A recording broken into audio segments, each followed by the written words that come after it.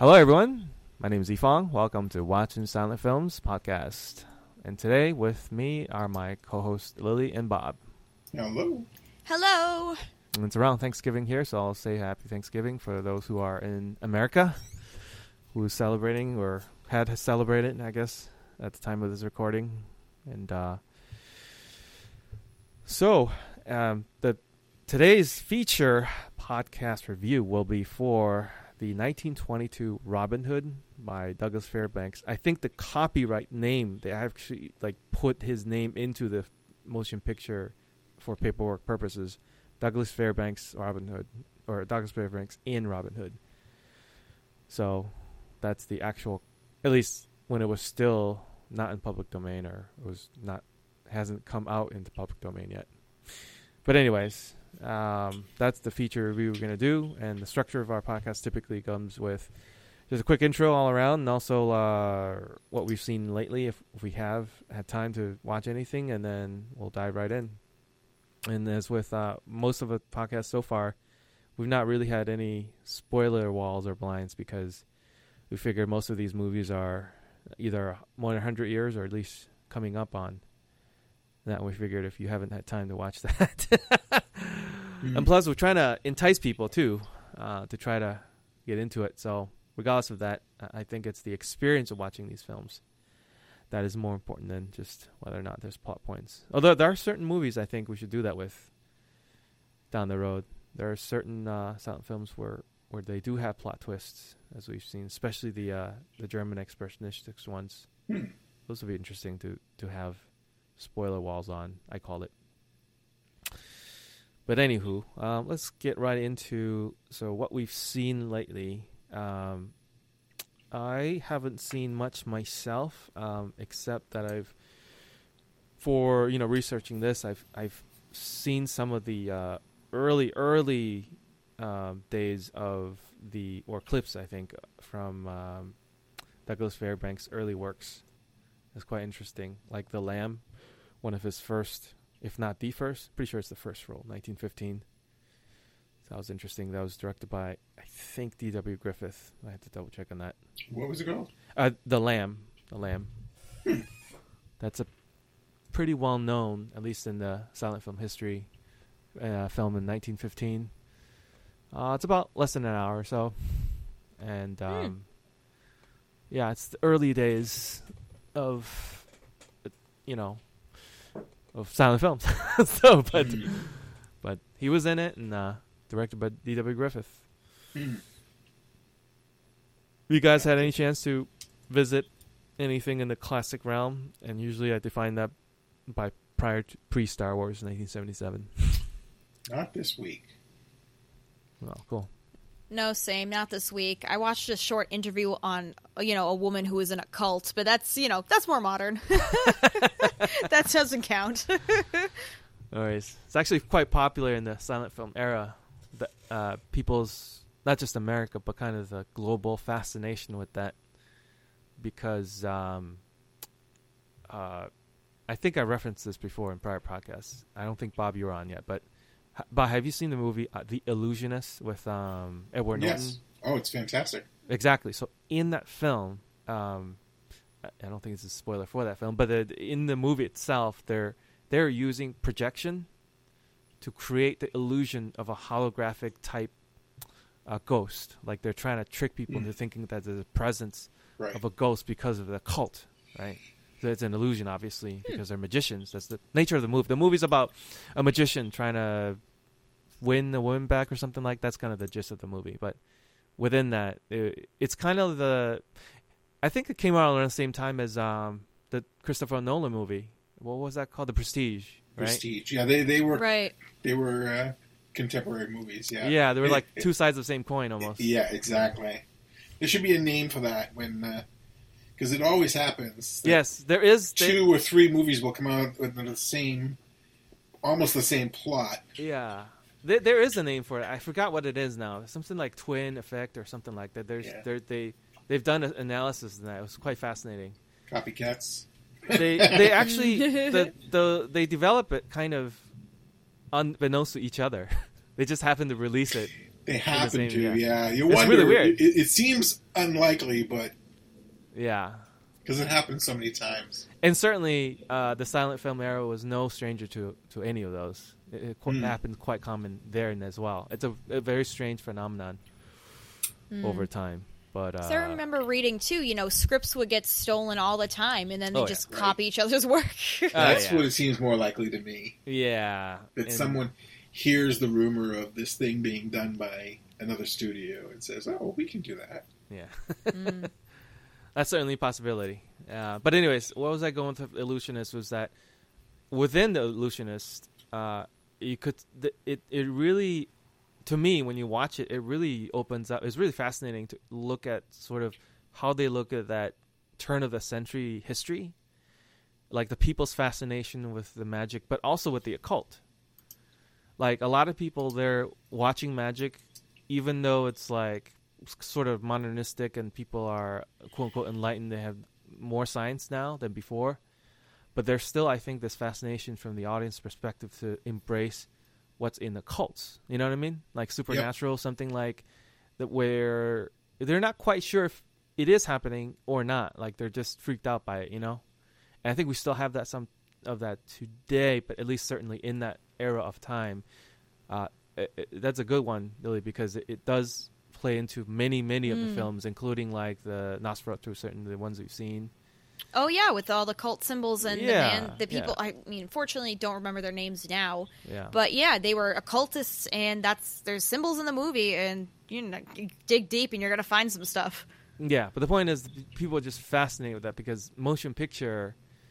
There's been just critiques of it. Even the people who are contemporaries of when the silent film came out, they're figuring how the motion picture could be. That even though they might sort of understand what the science is, they can sometimes point to it saying, "Wow, this is like magic." Like watching movies, recording and playing it back as itself, some sort of illusion itself, like magic. You know what I mean? And sometimes people tie it to occults and stuff like that. That watching movies is like super, like But again, that's the sign of the times of that era of time. But anyways, it's just a little sidetrack. Witchcraft, burn them. Exactly like Haxan, right? I was thinking Monty Python, but or that. I bet you if they probably seen some of those early silents. They probably were referencing a lot of those older comedic bits. But I'm sure. With that being said, let's transition right into the feature. Robin Hood, 1922. What are your favorite scenes from the film? Or if you like, what it, do you know, did you guys, let's start with this. Did you guys know the Robin Hood story? Just the original work itself? I didn't research this, so I'm actually don't know. Robin Hood is one of my two favorite fictional characters. Peter Pan and Robin Hood are my two favorite fictional characters. So that must mean that you know a lot about it, right? Absolutely. Which So is which is why this is one of the silent films I've seen multiple times. Perfect. So can you regale us with what the context is then? Like, who wrote it, or is it originally was a book, I imagine? Well, the film credits I'm not as much familiar with. I mean, the story, obviously, I am. It's folklore. It's English folklore. Right, originally. Right. It was not right. It wasn't taken from an original book or anything like that. Basically, the King of England goes off to the Crusades, and the Earl of Huntington. There are various tellings of why. I mean, he supposedly went off to the Crusades with Richard, and had to come home for some reason. Basically, I like this telling, frankly, of why he would come home. But that has a number of different reasons for that. But he gets home, finds out that Prince John is is bleeding the country dry, and is a scourge to the people, and sets out to right the wrongs of Prince John, to compensate. And eventually... What you're telling us is more folklore, but not history, right? Or it's the a history mixture of the both. film itself, that I don't know. Yeah. No, I didn't mean the history of the film, but I mean the history of the actual story of Robin Hood, if that makes sense. So Robin Hood, right, is potentially may have been a historic figure, but over time has had people mythologizing, right, over time. Correct. So potentially he was some sort of, I think, what's his name? Ridley Scott did a take on him a couple of years ago or some time ago. Yeah, it mentioned that. Right, so another that one just came out too. Sorry, it was with Taron Egerton and I think Jamie Foxx. Something along that line. Right. At the time of this podcast, it's 2019. So for people who are referencing those movies, but that, from what I read, I haven't seen that one, the Ridley Scott adaptation but he supposedly grounded it more like this is the real life sort of more, historic figure, and then there are all these myths built around those sort of happenings and around that historic event. That's, I think, Ridley Scott's take on it. You know what I mean? Mm. I haven't seen it, so I don't know. But that's what I hear. I know, same. Yeah, like on my end, the only Robin Hood character I've seen is just the Disney film where he's the fox, and that's how I know of Robin Hood. Besides, that was the first regular version legend. I saw, and I loved it too. I love that version. Wikipedia says the earliest known ballads of Robin Hood are from the 15th century. Wow, yeah, and are not related to King Richard at all. Right. So over time, it is. Again, Correct. become, I'm sure down the road, that's what I was thinking of, as putting some context into like who this Robin Hood figure is, and then take it back to the movie of like, how Douglas Fairbanks incorporated some of those sort of story ideas or some mythologizing of this character, of this mythology into his film. You know what I mean? Was kind of the track I was thinking. So if you know a lot about this Robin Hood context, I was thinking of was, how far back it went, and certainly, through one of the first Crusade ages, right? Looks like, or second or third. There's been multiple Crusades over the years. But yeah. The Wikipedia also mentions that he's been portrayed in film by like 30 actors. Oh yeah, I mean, at this point, yeah, this is current point in time. But back then, it must have only been the first, if not the second or something. It's got to be. It's probably the first film of Robin Hood. Yeah, maybe. I would think. I feel like in the 19-teens, there's been a huge amount of works that has been done before, like Peter Short Pan. films. Yeah. Yeah, I mean, that was their film back then. Even though it was short, that's what they call it. There was no 2-hour features back in those days. It's 19-teens. Right. We call it a short. They called it a film. That was their film. Yeah, even though it was like 4 or 5 minutes long, it's still, that's what it was back then for them. Yeah, this was a 2-hour feature, which actually surprised me. It's I know, same. 11 reeler. Yeah. Yeah. I thought that was kind of long for a silent film. It is, yes. But it does cover a lot of ground.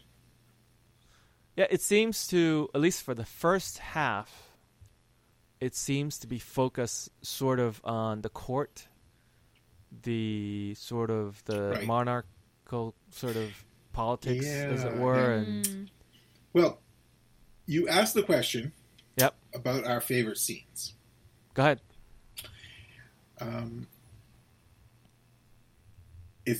It's funny that I have different scenes hit me in different ways, obviously, but I think that the initial scene where he becomes Robin Hood, he's like a jester, and it's very comical seeing him run off into the forest, jumping with his arms out like like he's gonna fly, like whoop, leaping, and. Yeah. So that actually made me laugh out loud. I guess that's probably, the scene that strikes me the most. I love the first scene where they show him in the window, silhouetted with the light behind. Oh, yeah. Because it's so classic. Right.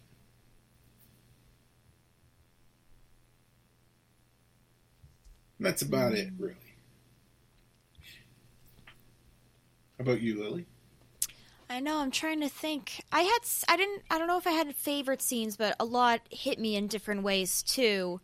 Probably for the technical aspect, probably my favorite part, filming wise, was when he's looking at the man who would become Little John, and they're looking back at each other, and from Douglas Fairbanks' perspective, it's blurry, and then it racks focus on him.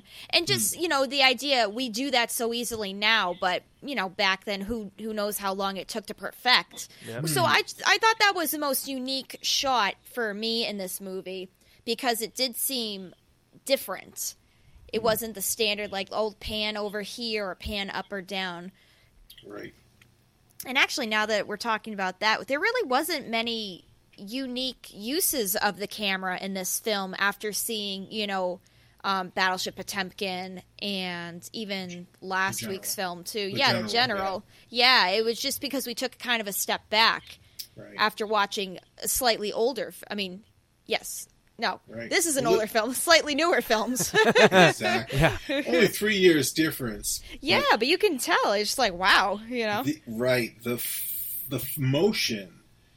The film quality and motion of the General was far superior. I was amazed.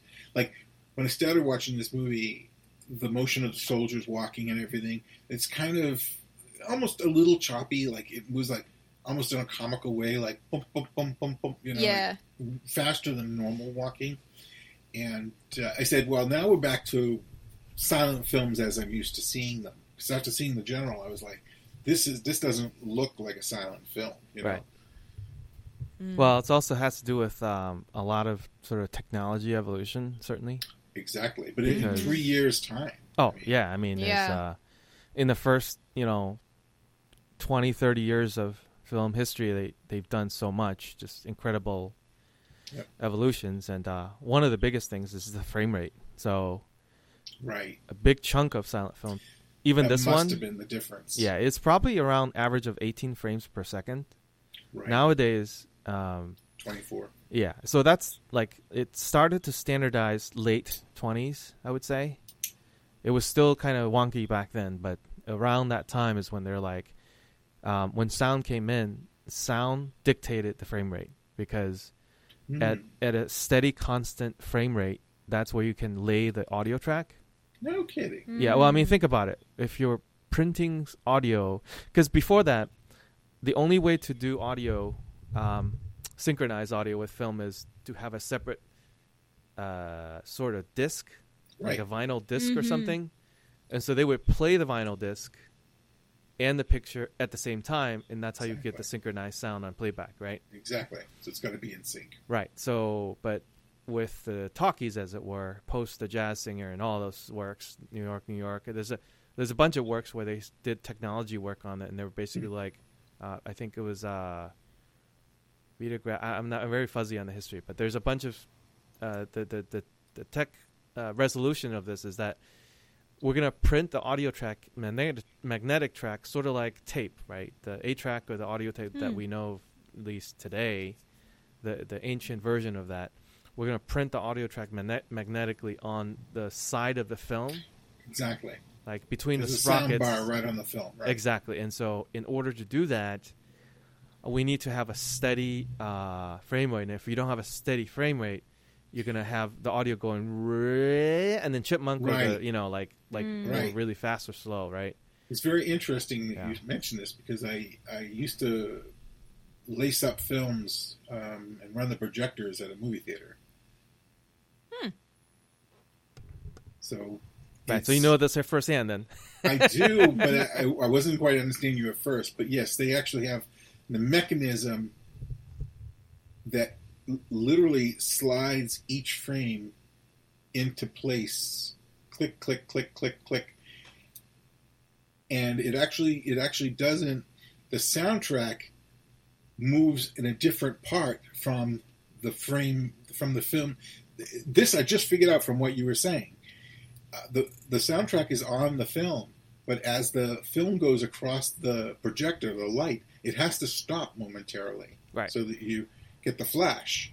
Right. So the sound isn't sent there. The sound is sent in another part of the film. It's running through nice and smooth, gradual. Right. So one part of the film is clicking forward, and one part is moving like a record player.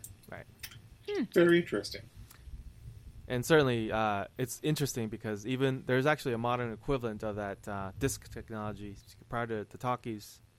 When in the theaters, I don't know if you actually got your hands on it, but when they did DTS came up with CDs of the soundtracks. No, that was after my time. Right. So what happened was the audio wasn't on the print except for backup.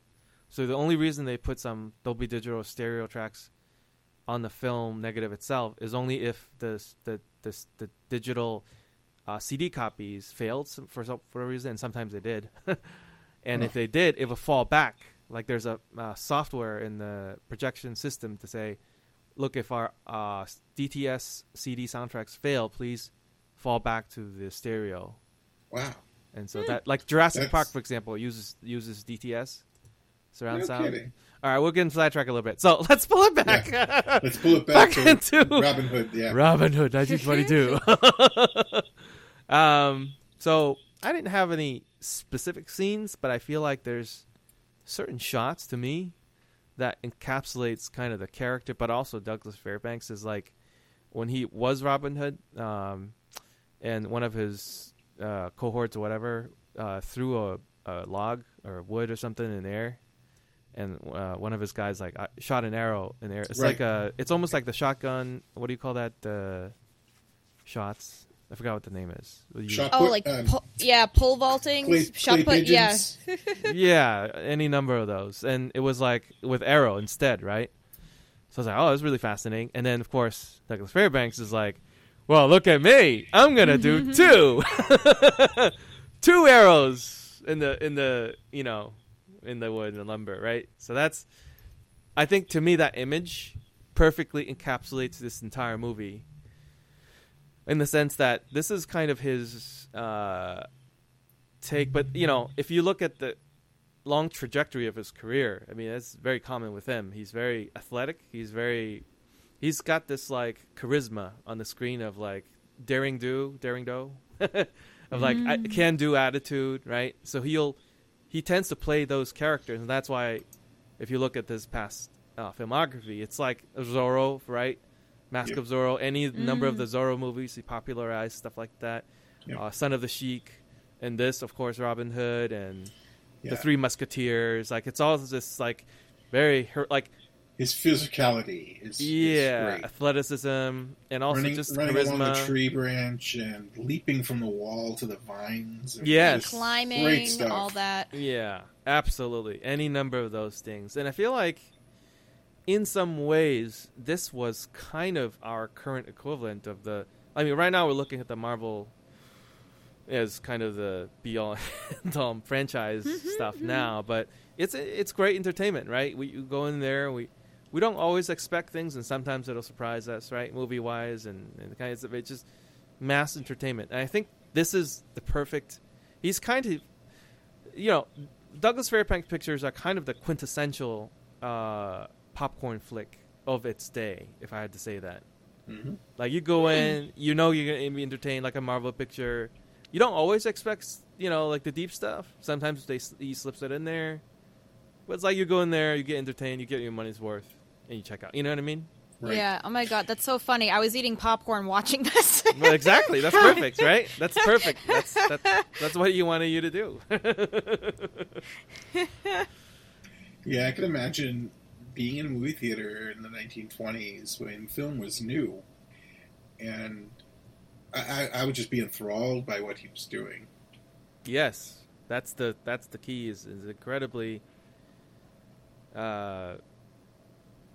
Just go ahead. To bring the fantasy to life. Yes. To see someone like a comic book hero. Exactly. He was exactly. He was like a superhero. Yeah. Yep, of its day. That's what I'm trying to relate to as for people who don't have any idea who he is yet. He is kind of that era and time.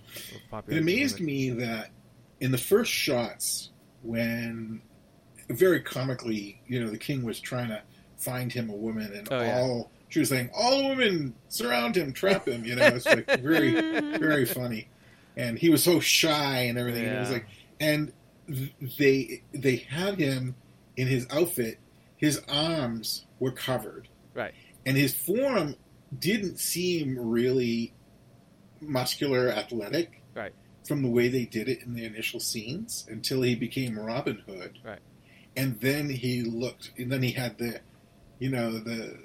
vest, and his arms were bare, and you could see how muscular he was. Right. And then all of a sudden, I was like, "Oh, now he looks like Robin Hood." Right. Before that, he didn't. Right. Yeah. It's almost a superhero transformation. Pretty right. much. Yeah. I thought that was really interesting because I was like, when I first started watching it, I said, he doesn't look really athletic. But it's the way he carries himself, I think, is that when you look at it's him in every movie, but even like in this movie, like and also I'm sure a lot has to do with the frame rate too, the transition between 18 frames and 24 and how that translates. But in general, it's just the way that to me, he's light on his foot, like he's just always. It's almost like his feet's not touching the ground. It's almost like it's flying all the time. And the way he mounts the horse and off he goes, it's super fast. And of course, it probably has to do with the frame rate. It looks really weird, I think. Right, but, like the joust scene in the beginning. Yeah, all the horse scenes, if you pay attention, it's like they take off, jump and then like it's in with like a puff of smoke behind them. Yeah, exactly. It's in a few milliseconds. It's like have you ever ridden a horse? I have. It's not like it's not like that at all in real life. It's like they don't want to listen to you. It's like you have to like it's like it's not like instantaneous the way they're making it out to be. But Ricochet Rabbit. Yeah, it's almost like a cartoon thing, So, yeah. But the very beginning there was a quote from I looked it up. It was Charles Kingsley, who was kind of like this minister or something, some religious figure of that time. It was a really interesting quote. Slow fleet the works of men back to their earth again. Ancient and holy things fade like a dream. And he's apparently had many quotes, I think, in time. And it's interesting to see Douglas Fairbanks use that to mean something. I don't know what he was trying to say, except to be like, there's some sort of message with that. I'm not sure what it is. I just want to touch upon that a little bit because I think it's relevant, if it's something that is put at the very beginning of the main title, it's supposed to represent the whole movie, If they're putting it important, but they didn't even cite the person, Charles Kingsley. They're just like, here's the quote, assuming you know who he is, and it's one of those context things, Would he have been very well known at the time? Maybe. I don't know. I didn't get that far in the research, but I feel like this would have been something that they would have picked up on, pop culture wise, maybe. I'm looking at the poster for the movie, and I even like the poster. It looks like something I want to have on my wall. Oh yeah, everything about it, the aesthetics, is pretty amazing. So one of the behind the scenes that was interesting was that, at least supposedly, maybe this is just fake Hollywood lore. I mean, Lynn and I was talking about this beforehand before we recorded, but like sometimes history is written up to puff up the media to make it look like it's better than it was or something like that.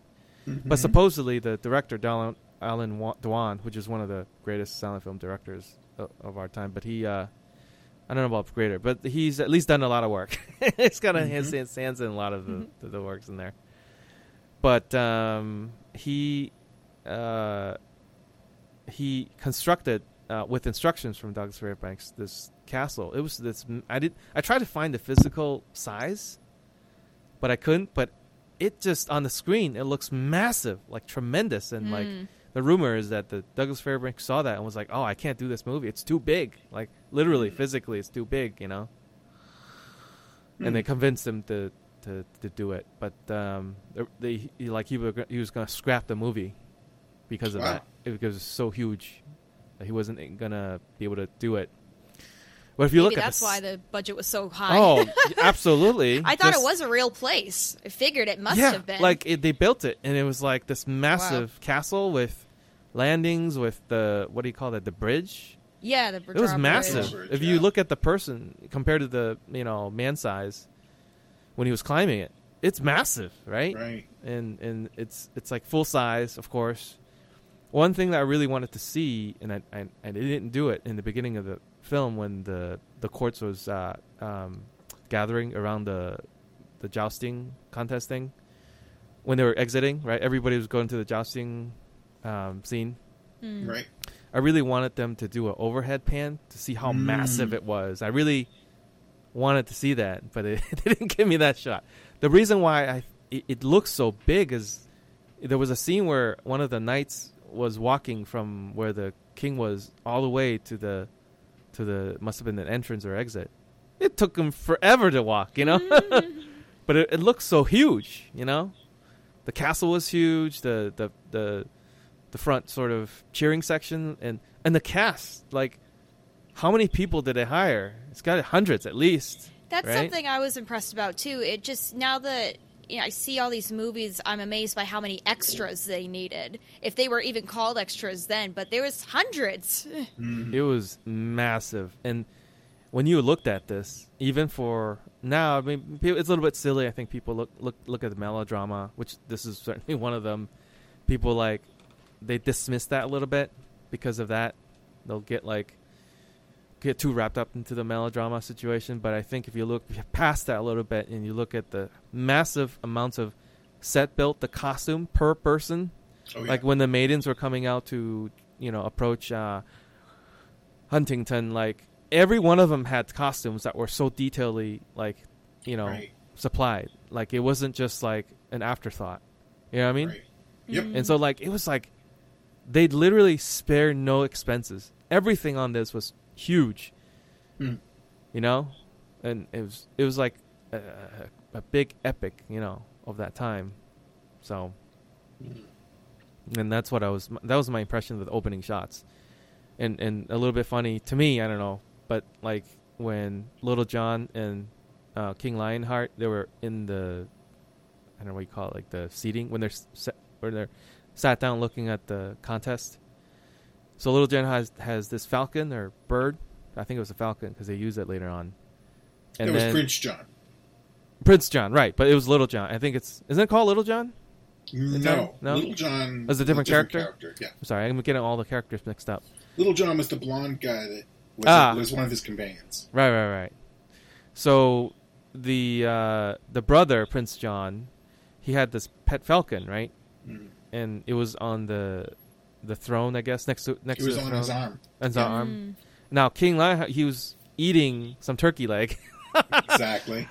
It was this interesting contrast of I'm eating some sort of bird meat, and then you got this live bird looking at it. It's like, what are you doing? You're eating some bird creature. a subtle comedy, a little subtle comedy in there. Yeah. But even though you think this is like a silly, what we think nowadays, I think sometimes with our cynical eyes, like, oh, it's just like, it's silly melodrama from the early days of film.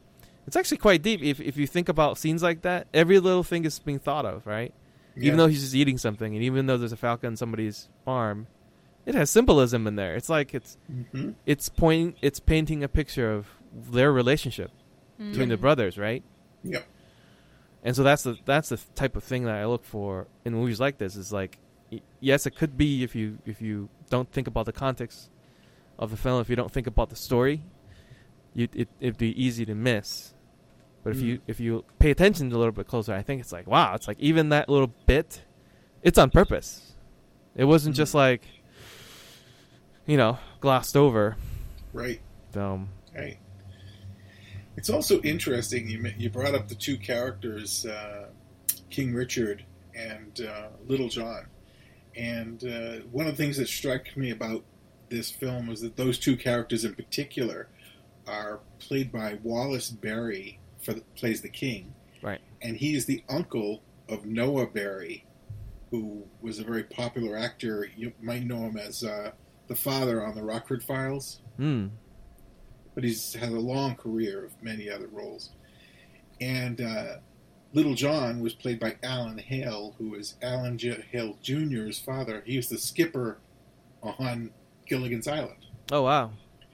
So it's very interesting to see that their generation before, you know, the 60s actors who carried on, you know, their previous generation. Yeah. I thought that was very interesting. Well, it's the same with... Go ahead. Sorry. Interrupted. I was looking, as soon as I saw the opening credits and I saw the names, I was like, oh, wow. I wonder if they're related. And sure enough, I did a little research and said, oh, they are.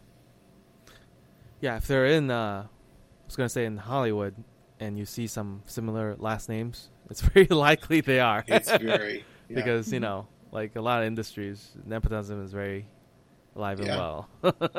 But sometimes you're like, why wouldn't you? Like, if your parents were doing something successful, making money and popular, whatever, and you wanted to continue that vein, right? So, you know, I don't think it's. I mean, it happens. It's sure, but I don't think it's a high percentage actually. Well, higher than a lot of fields of work, I would say. Yeah, I think that's my point too. But in point, I think that the number of families like the Barrymores who go like 3 generations is fairly rare. I mean, you could name them because they stand out, but when you consider how many actors there are on film in Hollywood, I don't think it's a high percentage.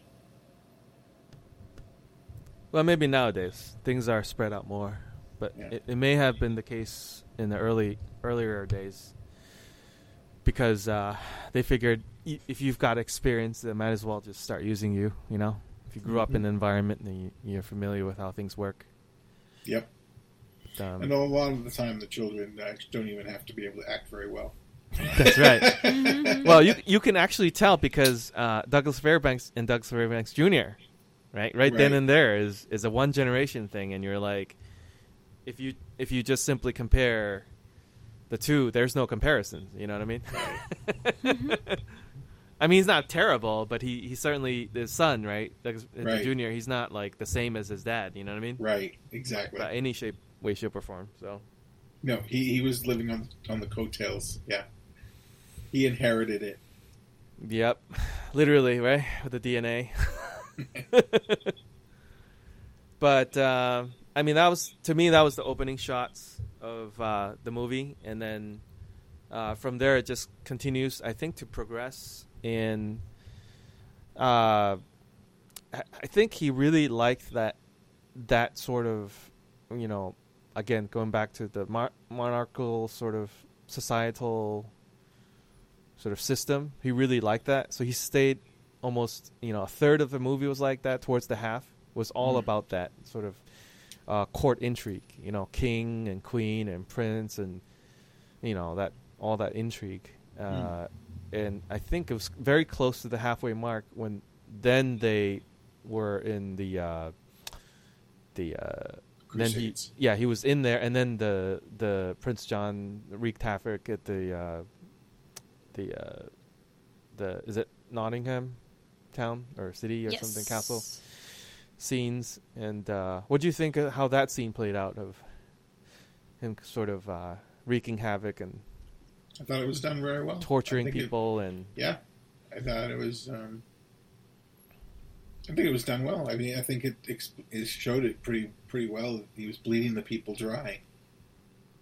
I thought that the Lady Marion's, is it nurse? Some friend of hers, right? I forgot what her character was of doing, but I just thought she was her maid. You know what I mean? Yeah, she's so she got Marion, tortured. She was tortured, and that reminded me a lot, of course, of Haxan and Joan of Arc. They seem to like very similar shots every time they do the somebody being tortured and crying scenes. It's very interesting. It would be very fascinating take if somebody actually collected all those scenes and compared them. No, think about it. You know, like it's sort of like the the great masterpieces in the Renaissance paintings or something like that, and sometimes they painted the same things because we're commissioning the same things, right? Like the paintings of Jesus, and then people have done analysis of like, well, they're all very similar in some ways. So I mean, even they're all different artists, sometimes they'll paint the same angles. You know what I mean? They didn't have to, but they all sometimes just end up in the same angles. So sometimes it'd be an analysis of like, why these 4 or 5 painters did this and did that. So it'd be interesting to see if somebody could do that for all these silent film sort of works that display where people are being tortured, and they have these scenes of being tortured. It'd be interesting thesis for somebody, I think. Kind of gruesome. A little bit. But it'd be interesting analysis how they could do it differently or not. Comparisons. But moving on, I think after that was how was the transition from that to Robin Hood? Can you guys kind of sort of connect the dots? It was a little bit confusing for me because he was in jail rotting, right? And is Little John his right-hand man, or is that somebody else? Little John. And he rescues him, right? Essentially out of the jail where they were left to rot. Right. Mm-hmm. And then what happens after that? Connect the dots. They escape, and I think they just go to try to find Marion because they're going back to England from her note that she sent them. But I don't think they realized that the note never made it because the hawk and the dove scene where it got caught out of the sky. Right. And actually, now that you mention it, they just end up there. They're looking for her, and then they go to the place where she supposedly fell into the ravine and died. Right, and then there's the bystander who overheard the fake out of like she's dead. So she communicated to him that she's dead, right? Mm-hmm. The Lady Marian character. Mm-hmm. And then what happened after that? Did they all of a sudden become Robin Hood? That was a little bit hazy. Yeah, what happens after that? They mentioned in the intertitle card how he's he's basically just gonna try to win back England for her. They said he set upon getting revenge, which I thought was very interesting. The term is he's going to bring revenge on Prince John. Oh, I see. Because and then she's dead, right? So right, and then they show him with the sword swearing his oath to God, King, and Marion. Interesting. Chivalry. Yep. But then what happens after that, though? Is it just the scenes of like all the people getting arrows and the notes and stuff? Exactly.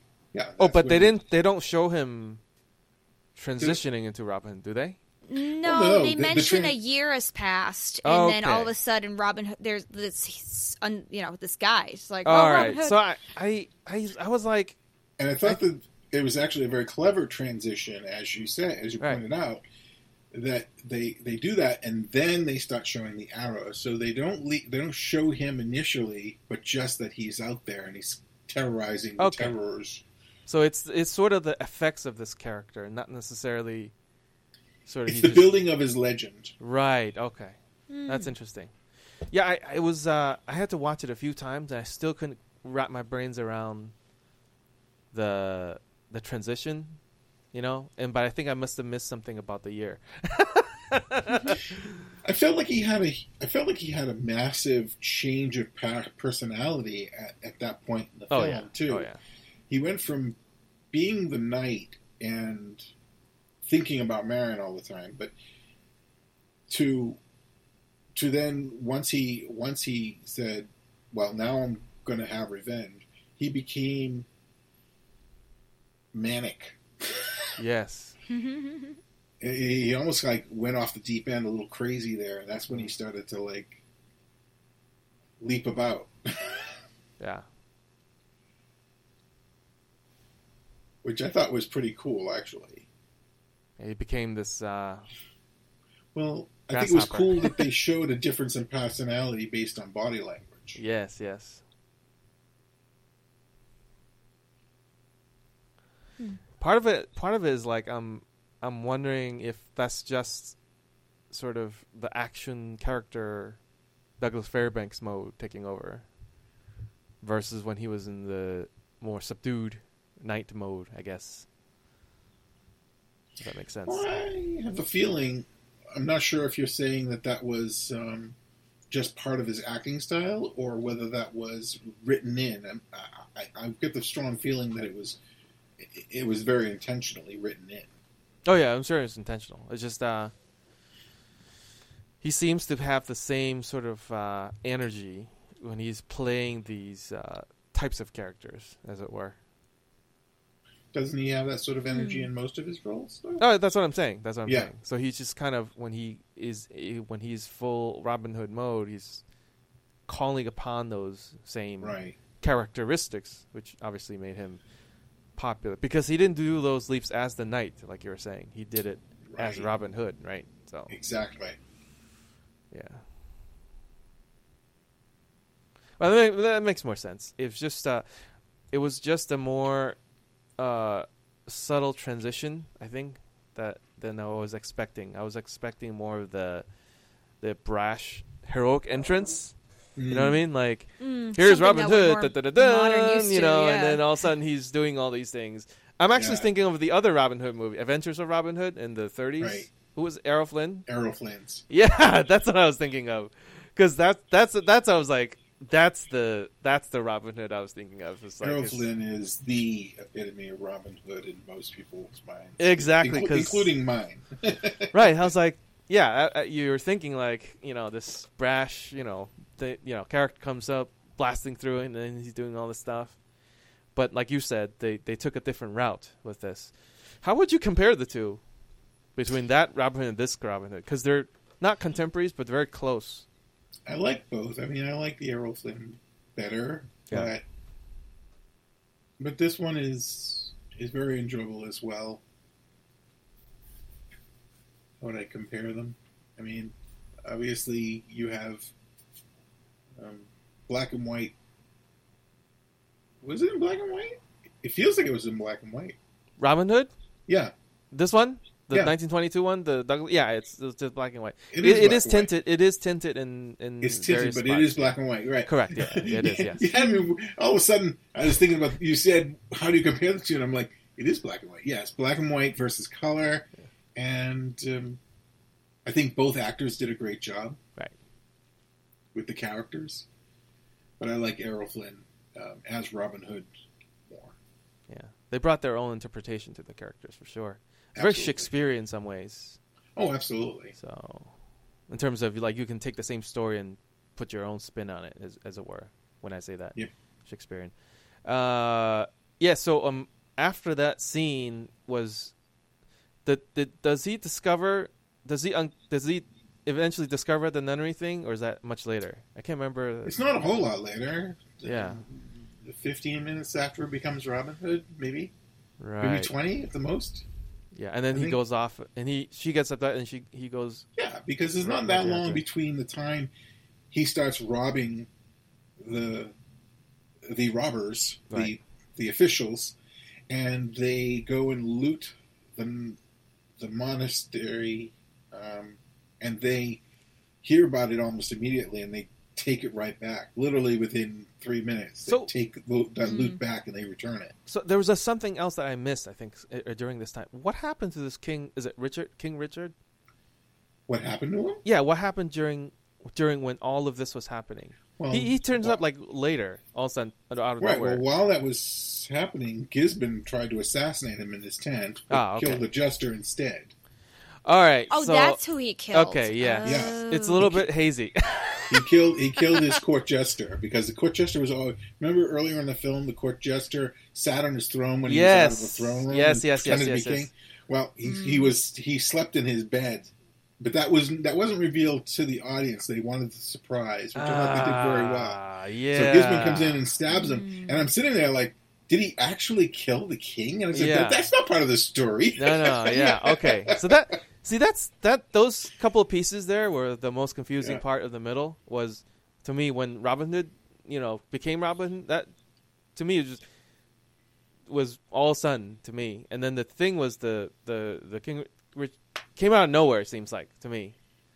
But now that you said that, it makes sense. So the Jester is one that got knocked off, and then King Richard kind of hit himself, I guess, and then kind of reveal himself later, right? Exactly. In the background. Okay, cool. The king knew two things very cleverly. Right. One was he recognized the dagger and knew it was Gisborne. Ah. And the second thing was that when the messenger told him that there was a bandit knight plaguing Prince John in his efforts, he quickly surmised that it was Huntingdon. Yeah, Huntingdon. Yeah. Wow. Well, clearly you paid attention to it more than I did.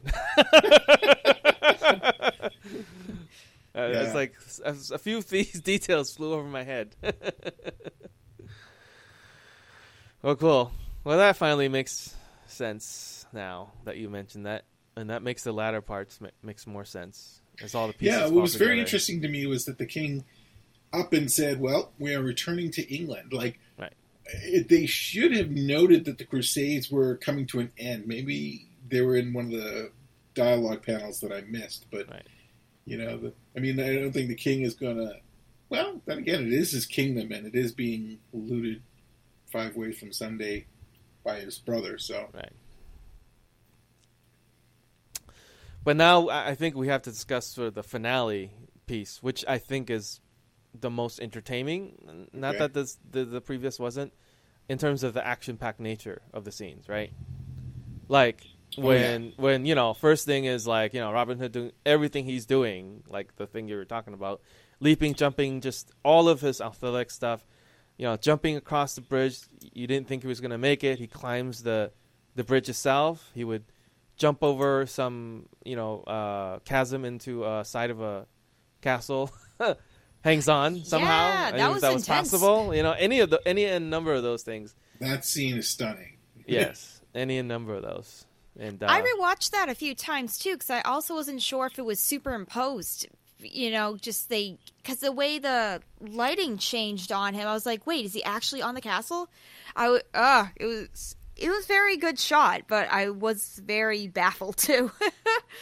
Well, I'm sure there's some sort of safety harness, special effects going on, but they want you to think that this is pretty dangerous. That's the whole point.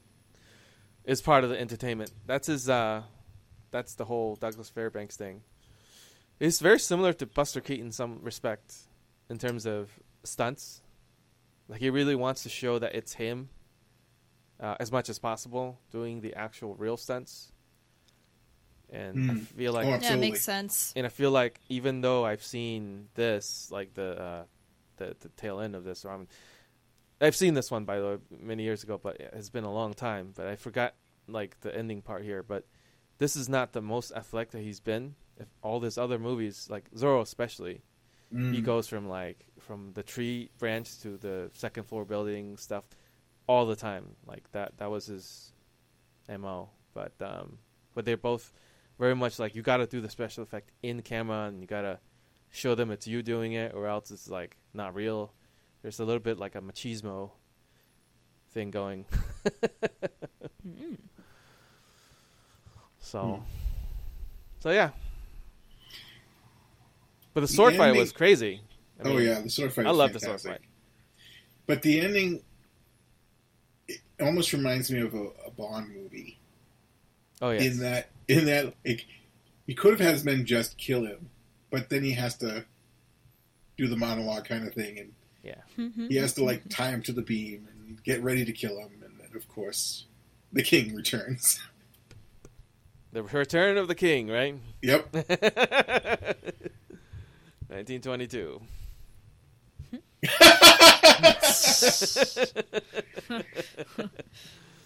I got to say, as far as Robin Hood movies go, I really dislike the Kevin Costner one. Oh yeah, Prince of Thieves. Yeah, which I had such high hopes for, because at the time I first heard about it, I liked Kevin Costner. But as I've said, Robin Hood's one of my favorite characters. So when the movie came out and his accent was like all over the place, and Will Scarlet was like his brother, and I was like, what are they doing to this story? But anyway, I gotta say that in that movie, I love the ending when King Richard returns, and it's Sean Connery. Yep. I gotta say, I like that. Of course it is, right? Yeah. It's very 90s. Yeah. Sorry. That was a little distraction, but as far as Robin Hood movies go, it's kind of a dated movie nowadays. But I like this one way better. Yeah. This one was a very traditional telling. But before this... Sorry, Lily.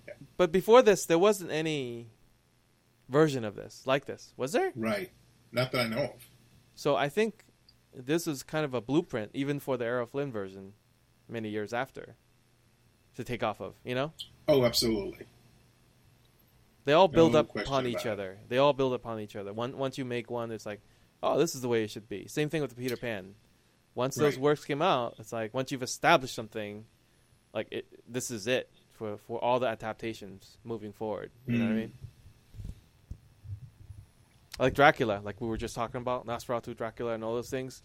Like, before Nosferatu, they didn't have those, you know, what we know now, the conventions. But after, they certainly, you know, put that in there, for sure. So, it's pretty cool. But I gotta say that the manic sword fights were crazy. Like, he's done that in more than one movie, but he would sword fight until the swords break. That's like a superhero. You know, you go around, you break all the swords. You would hold, 10 men back, right? 50 men. Right. Like, that whole scene is like the Superman, right? He comes in and he wins the day. Yep. That's exactly right.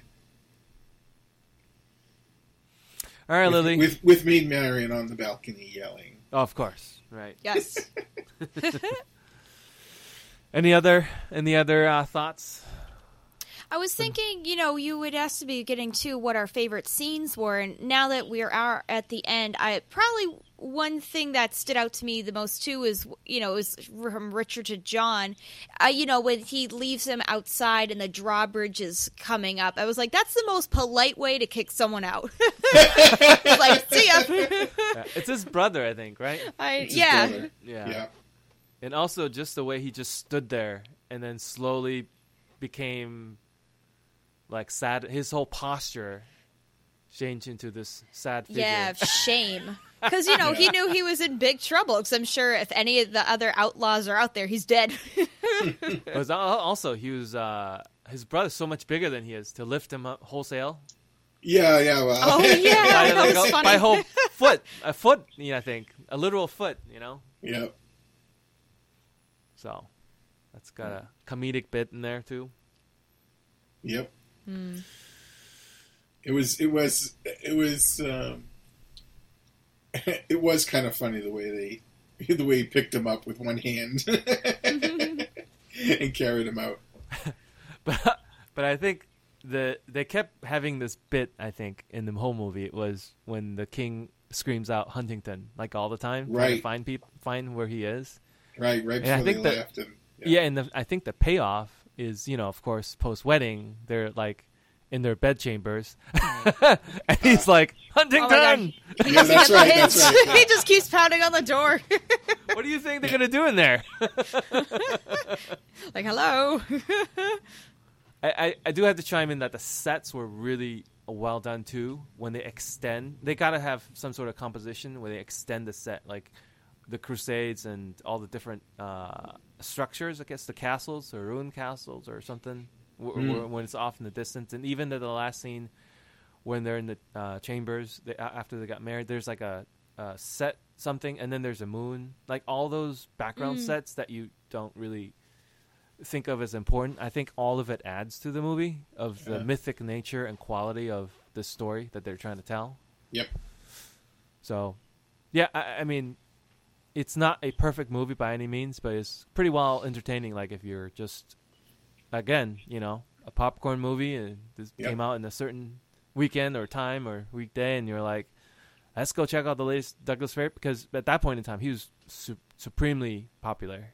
Yep. And so he probably played towards his strengths, as the adventurer character person, kind of in some ways, character actor. He played this one type of character, the adventurer, Yeah. Now, it even said, sorry, I was just going to say, it said it was the first to get a large Hollywood release at the time because of this film. I'm sure it had to do with, same thing as popularity, in the Grauman's Egyptian Theater. Oh, yeah. It's the first movie to have an actual premiere in Hollywood. No kidding. Yeah. At least that's what Wikipedia says. I don't know if it's true, but supposedly that's what it is. But you've seen a lot of the other Douglas Fairbanks works, either of you? No, not really. Not this is that the first? I know of. This is the first for you guys? I think so. I have seen I've seen at least one or two other movies with him. I just don't remember what they are, but I know I have. It would probably come back to me. Thief of the Baghdad, or The Thief of Baghdad, definitely. Or Son of the... Oh, that's Valentino. I'm mixing The Thief of Baghdad is Valentino. You're right. Yeah. No, so the Thief of Baghdad the Sheik is Valentino. Yeah, the Sheik is Valentino, and the Thief of Baghdad is Douglas Fairbanks. That's what I thought, yeah. It's all mixed up. But yeah, so so all of his works, I've seen a big chunk of them, I would say. And this movie comes towards not at the end, but towards the end, not the absolute end. I gotta say it's probably the height. That's why they gave him so much money. It's probably the height of his career at this point. Because he started with, like I was saying, The Lamb, and then he made many, many romantic comedies, I think. And then he started to play towards his strength with the whole athleticism thing. Right. How early was The Lamb? 1915. Oh, okay. That's when he started his in film career. But he's been acting since it was 1905, 1900s. He was doing that for a long time. But the number of pictures, most of which is probably lost. But his big sort of, well, maybe not big, but the Mark of Zorro in 1920, like that's where people were like, wow, or the Musketeer movie, I think it's called Modern Musketeer in 1917. When he did that was also something that was like anything that was displaying his athleticism and his sort of stunt work, I guess that would be the ones where people would take notice of him. So Mark of Zorro is the big one. He really not just trailblazed, but he created the entire Zorro language, if it were, for the whole mythology. He really laid the whole thing out for even all of the Zorros after that. Three Musketeer, 1921. Robin Hood, this is 1922. A couple years later was Thief Baghdad, and he did a sequel. But I think it's got to have more than one sequel, but then he did Son of Zorro. And then his big one was, after this, there was a movie called The Black Pirate. It's the first quote-unquote color movie. I think I've seen that one. Yeah, it's the first color movie ever, I think, because it's the 2-strip Technicolor, not the 3-strip.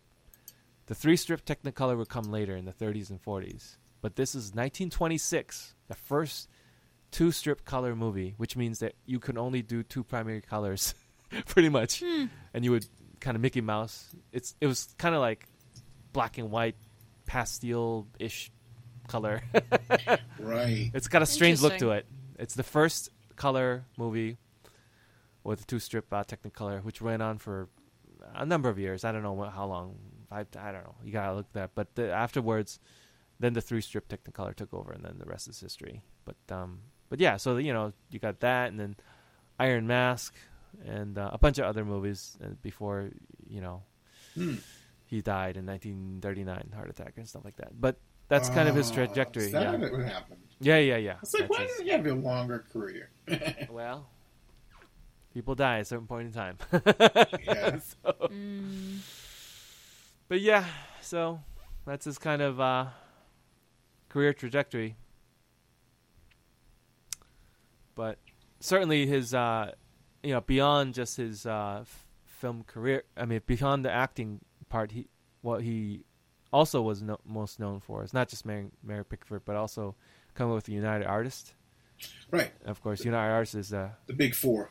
Exactly. So it was D.W. Griffith, Mary Pickford, Charlie Chaplin himself. These are like the largest stars, I think, of that time in America, at least.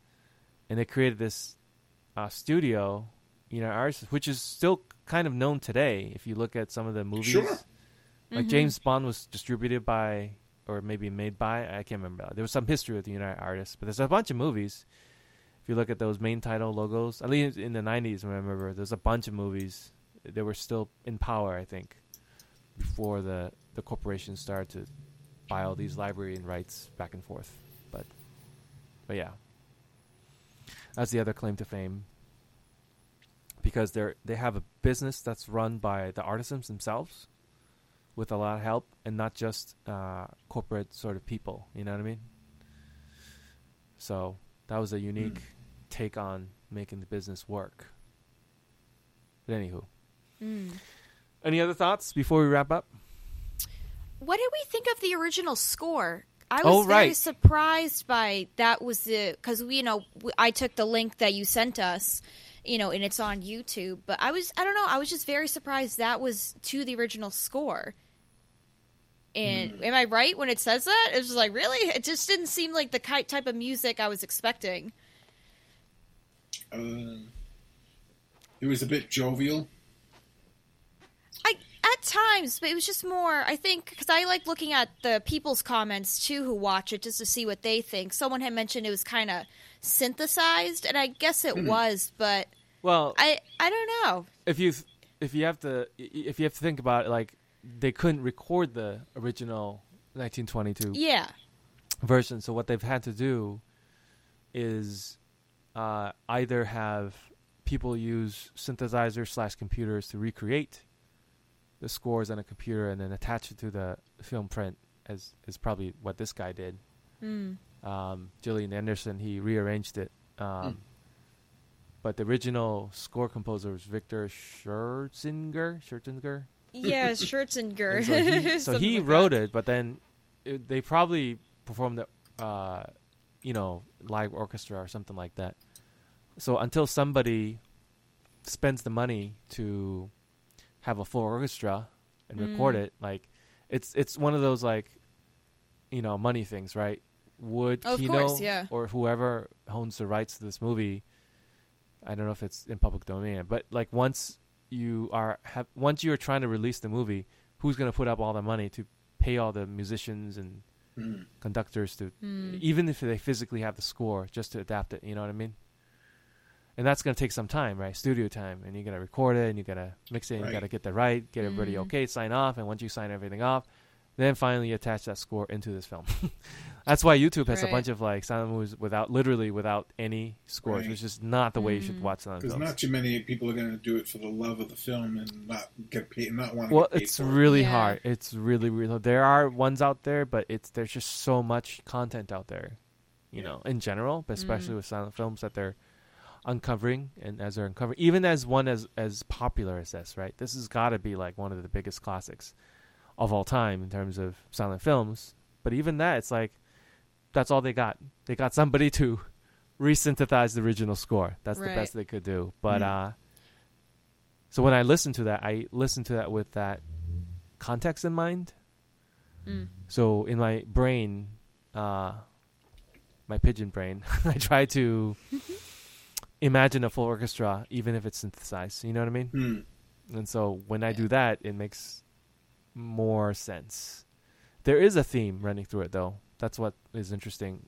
Anytime the King Richard / sort of the good guys, as it were, the Douglas Fairbanks characters and related characters, they have a theme. It's the marching dun dun dun dun dun dun dun dun dun, dun, and then it's like at the end, the finale, the whole thing kicks in. So that was serviceable. Could have been done better for sure. In terms of very interesting. It wasn't all bad, but some parts you're just like, doesn't sound quite right, you know? Exactly. Yeah, they had a bell ring every now and then. And yeah, the bell was interesting, too. It was a little distracting to me. That's because it's all synthesized, right? That's the problem. So you get what you get. Yeah. But I think if somebody down the road, again, if some corporation / Douglas Fairbanks organization or some rights holder put some money into this, some budget into this, I think they could do a real good performed adaptation of the score, you know? Yeah, and you would think now that we keep talking about United Artists that if they, since they are still around, I don't know how. Oh no, they're not around. Big now. They're not. I wasn't sure. Are they? No. It's not. I thought it was. Well, it is, but it's been folded into so many corporations. It's been bought and purchased so many times. You know what I mean? Yeah, that's what I was wondering. I was like, they're around, but they're not around. No, okay, never mind. I think but they're not their own entity. Huh? No, they're not. They're not autonomous. Like when certainly not the same version. That I gotta imagine that was probably long gone. I'm guessing in the 60s or 70s, probably. Okay, so this is a long time ago. I'm guessing. I don't know. I'm actually looking up right now. So they. I am. I'm reading Wikipedia on it right now. Yeah. So MGM, I think, acquired them, and due to financial problems, they sold. It's been literally through so many hands. MGM acquired Samuel Goldwyn, and 2014 MGM acquired it. Yeah, it's like it's part of so many different corporations now. You know what I mean? Who knows what rights owns what? It's just huge amount of stuff that's so I said a large majority of United Artists post 1952 libraries now owned by MGM, but pre 1952 with a few exceptions are now either owned by other companies like Turner Entertainment, which is probably it's Warner. Kind of sad. Kind of makes me sad. Or in public domain. Yeah. I mean, a company created by the four giants of film at the time. It's like, but let's see, 1919, 100 years since the founding of UA. Yeah. So anyway, very, very interesting.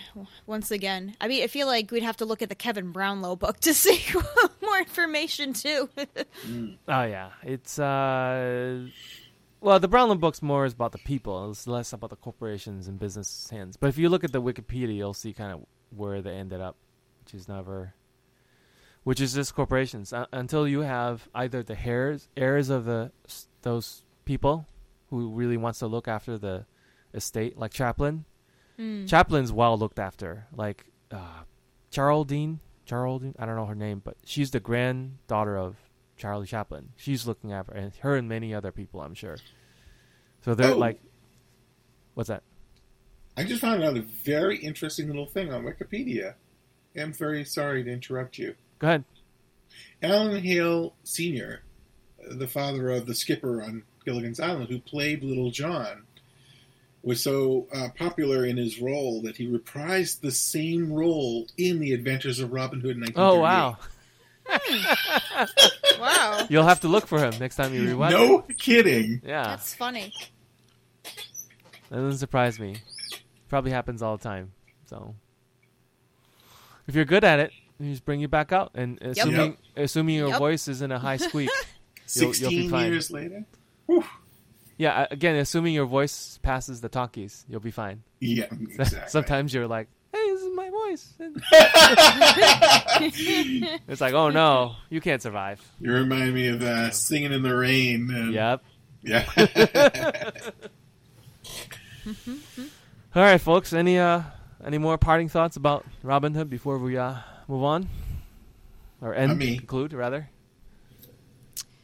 I don't know. I guess just, when you think of Robin Hood, even if you don't really know much about it, you think they're full of excitement, and you just have the notion it's going to be a tale of wonder and thrill.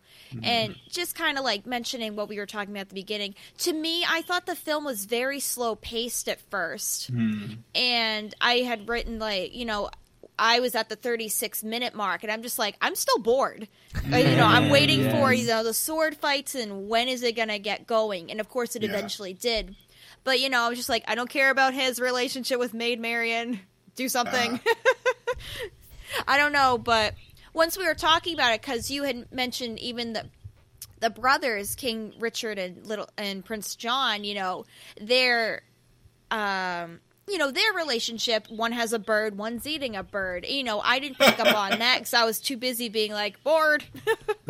I'm glad you brought that up, because that is one of those things that we talk about, I think, all the time here in the podcast, is that that's why context is important of how to watch these movies, even because it's hard to watch a movie, now almost 100 plus years ago, almost 100 years ago for this one, with our 2019 minds, because we're more used to fast-paced stuff for obvious reasons. Yeah.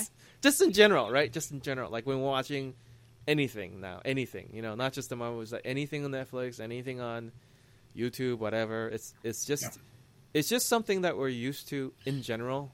That we're like watching something. There's got to be a cut. There's got to be some action. If it's losing our interest, it's a developed science. The pacing of a film has been a developing science as it comes along. Do you want to expand on that? Well, I think that they've learned over time precisely how long you can go for with dialogue before the audience will be bored.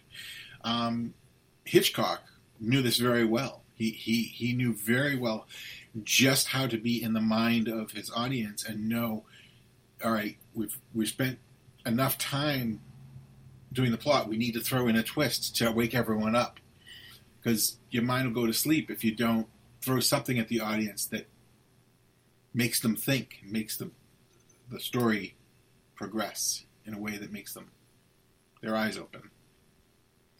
And I think that what you're talking about is, like, literally, it's like you talk about the experience of directors learning from what came before.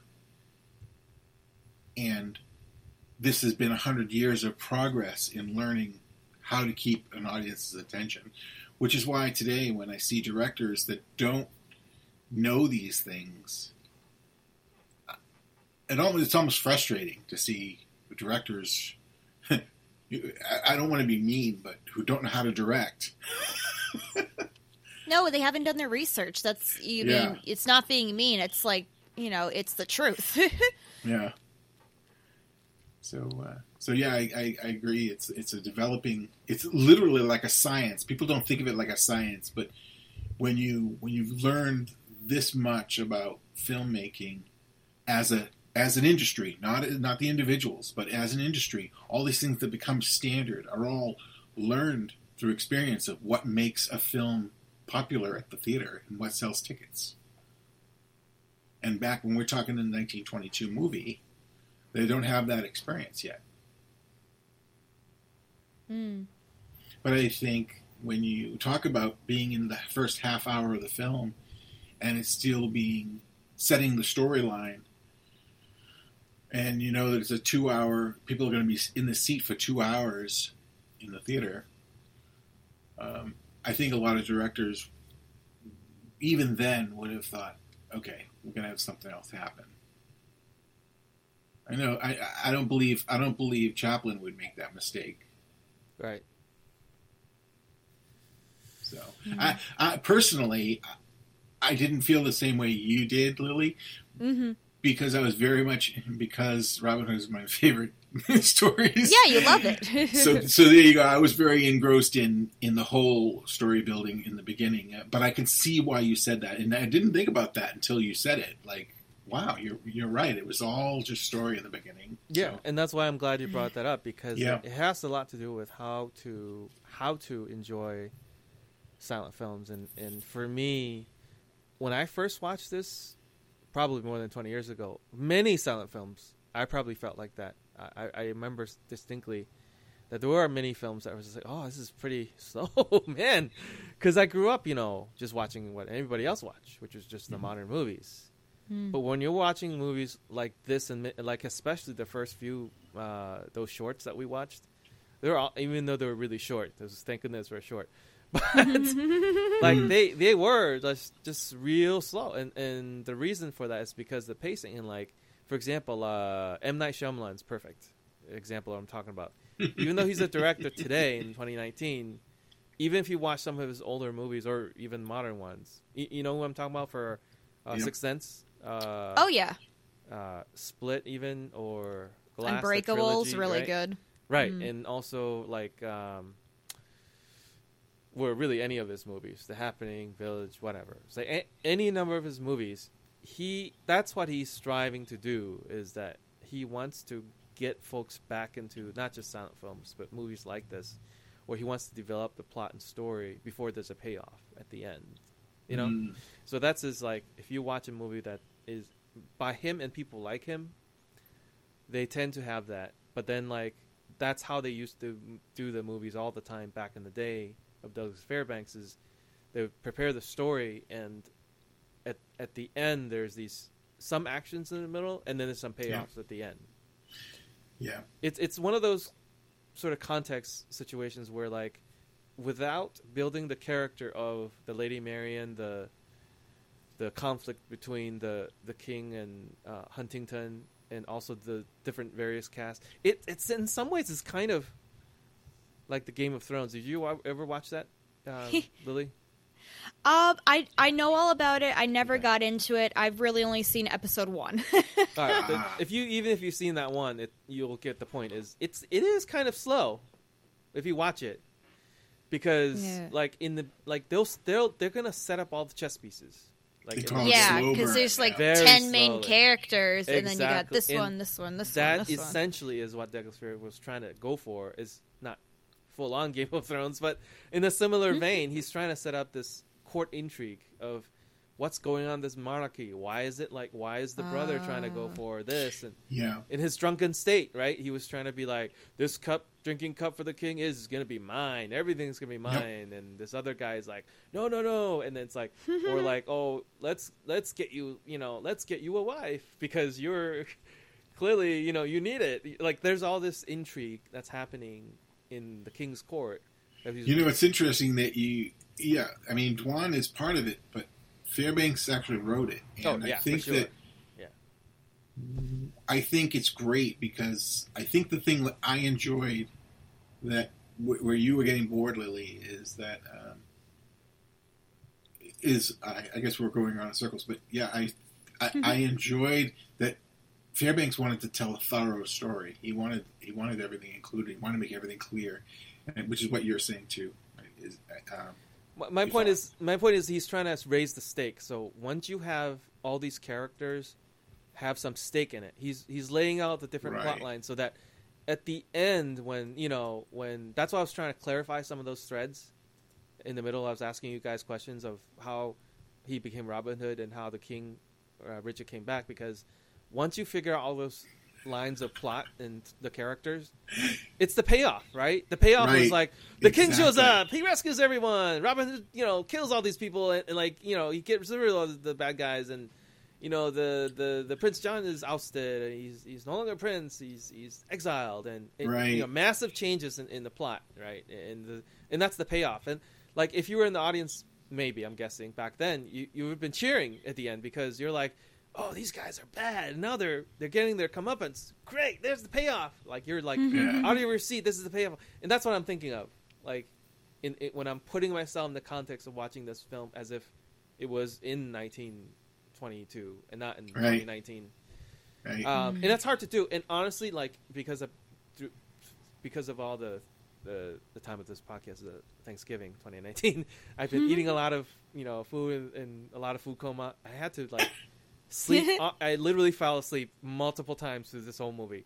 I had to rewatch this. That's why I missed a lot of some of those, because it's been, again, both that and I've seen it. Last time was 20 years ago. I had to rewind multiple times, and even every rewind was, I kept falling asleep at any point. because the pace is different, Right, and the thing that we've been talking about, the experience of the industry and the development of the industry over time, it almost makes it like for people of this era to criticize a film of that era can be very unfair to it. In that we're talking about the experience, we see it with all the experience for 100 years after. So if we criticize it based on that, and you said this in the first podcast I did with you, is that young people will look at silent films and have a very hard time seeing it through the eyes of the audience of the time. Right. Yeah. And that's in a way, I feel like some of my criticisms have been that I've looked at it, that criticism of modern day eyes. That's what I mean by the word context. Is that right. If you're able to string and find the context as the gateway into watching these older films, and I think that's true of almost anything that you want to read out of history. So if you're trying to read, the Constitution, but you got to figure out the context of the time or the Declaration of Independence. Like, you got to look at history from the context of history and not just through 2019 eyes. Because if you did, sometimes it's hard. Like, I think I used this example before, but like Disney Plus, the new streaming platform from Disney, has these old 1930s and 40s and 50s cartoons that are just plain out racist. And so it's like they have this block of words drafted by lawyers saying, oh, when you watch this, just be mindful. This is horribly racist. It's not representative of Disney today. So be careful as you venture into this realm. And it's like, well, but like that's all history. It almost, it should be like, it goes without saying all the time. You should have that fine print, everything. For everything that you view when you're reading history or experiencing something out of history. You know what I mean? Exactly. Makes it should sense. go without saying, you might say. Because you will read works in the past that with people who are terribly, terribly racist. It's just like, well, it's just, that's how you have to experience history. It's just, that's how they did it. And that's how we still do it now. And so if you did it now in 2019 and people look at us in history, even 20 years from now, in I don't even know what that is, 2039, whatever. And we're like, yeah, and you're like, oh, wow, 2019, Trump was kind of a racist, maybe. I don't know. I don't know. I'm making things up now. But you get my point. You got to have some sort of historic precedence, context, and then once you have that, you kind of have to, read out of it what you need to get out of it rather than read into it. Because when you read into it from a 2019 perspective context, it can be a challenge. Having said that, I did fall asleep many times. I just want to make that clear. Yeah. I was just going to say, it is good to be reminded about the context, though, because, it's like when I was watching... Oh, geez. I am blanking. The Klansman, the one by D.W. Birth Griffith. of a Nation. Thank you, Birth of a Nation. I was able to get into that movie, but this one I just couldn't. You know what I mean? It's just weird. Different movies bounce around. And that one was older. But I think it all just depends. I don't know. No excuses. No, I think you're onto something, because it might have to do with the way it was made. And that's the thing I was most fascinated about. Another thing about this movie was somehow the way this was made, it's not as dynamic in terms of the film language, if that makes sense. Yeah, no, I can see that. Whereas even The Birth of a Nation, that was at least 5, 6, 7 years before this, or longer, I think. It was very dynamically made, and that's why it got the attention it got, as well as some of the other movies we've seen, like Haxan or certainly Nosferatu. Highly, highly dynamic movies, right? With different camera angles and very interesting, just very interesting takes on different things, and that's why I even said in the beginning I wished that they did a high angle shot. How familiar are you with Alan Dwan? I'm not. I know he's one of the sort of the well-known guys. Oh, okay. in the I wonder- silent film era. But Okay, I asked that because I wondered if It might be his Douglas style. Fairbanks might have made a mistake in picking that director. Oh, I don't know. He might just be a guy for hire. He'd be like, let's do this, let's do that, and get it done. I think there's always there might be a tension between Douglas Fairbanks and various different directors. Even if the directors want to do something, he may be like, make this shot so I can look good. You know what I mean? Mm. Yeah. Because he wants to show you how he can jump from the bridge that's closing on the castle. So, but anyways, no. And remember, the lines were blurred back then, right? There was no like, I am the director, even though you are in Right. name. It's always like, More yeah, of maybe. a communal product. Yeah, everybody pitches in, doing everything. So, the 20s is when they started moving towards the segregated roles, but not right away. I think they're slowly transitioning in time. Any other thoughts? That was a good point, Lily. Yay. Yep.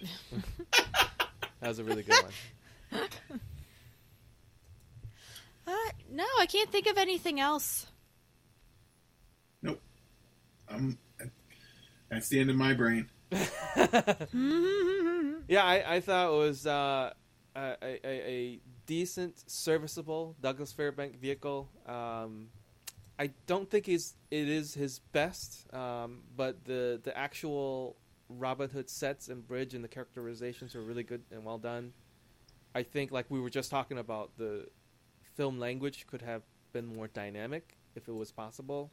Maybe it was limited by maybe Douglas himself or maybe other people for whatever reason. But other than that, well worth checking out especially if you're a big Robin Hood fan, the character and the myth and the story, and Yep. you want to see this take on it in this iteration. Certainly set the precedence for many, many Robin Hoods years after this film came out. So that is our take today on Robin Hood, and thank you again. Thank you, Lily, and thank you, Bob, for spending a huge amount of time watching this movie and doing some research into it. And I thank you, listeners, for being with us on this journey, for listening to us. And we'll be back here on the same time, same channel, same place. How does that old saying go? Same time, same bat channel, same bat place. You know what I'm saying. So Same bat time. Yep. Same bat channel. Yep. So we'll sign off with, you'll find our social stuff and past recording archives at watchingsilentfilms.wordpress.com. Again, that's watchingsilentfilms.wordpress.com. And we'll talk to you again weeks later. Thank you. Thank you. Bye-bye.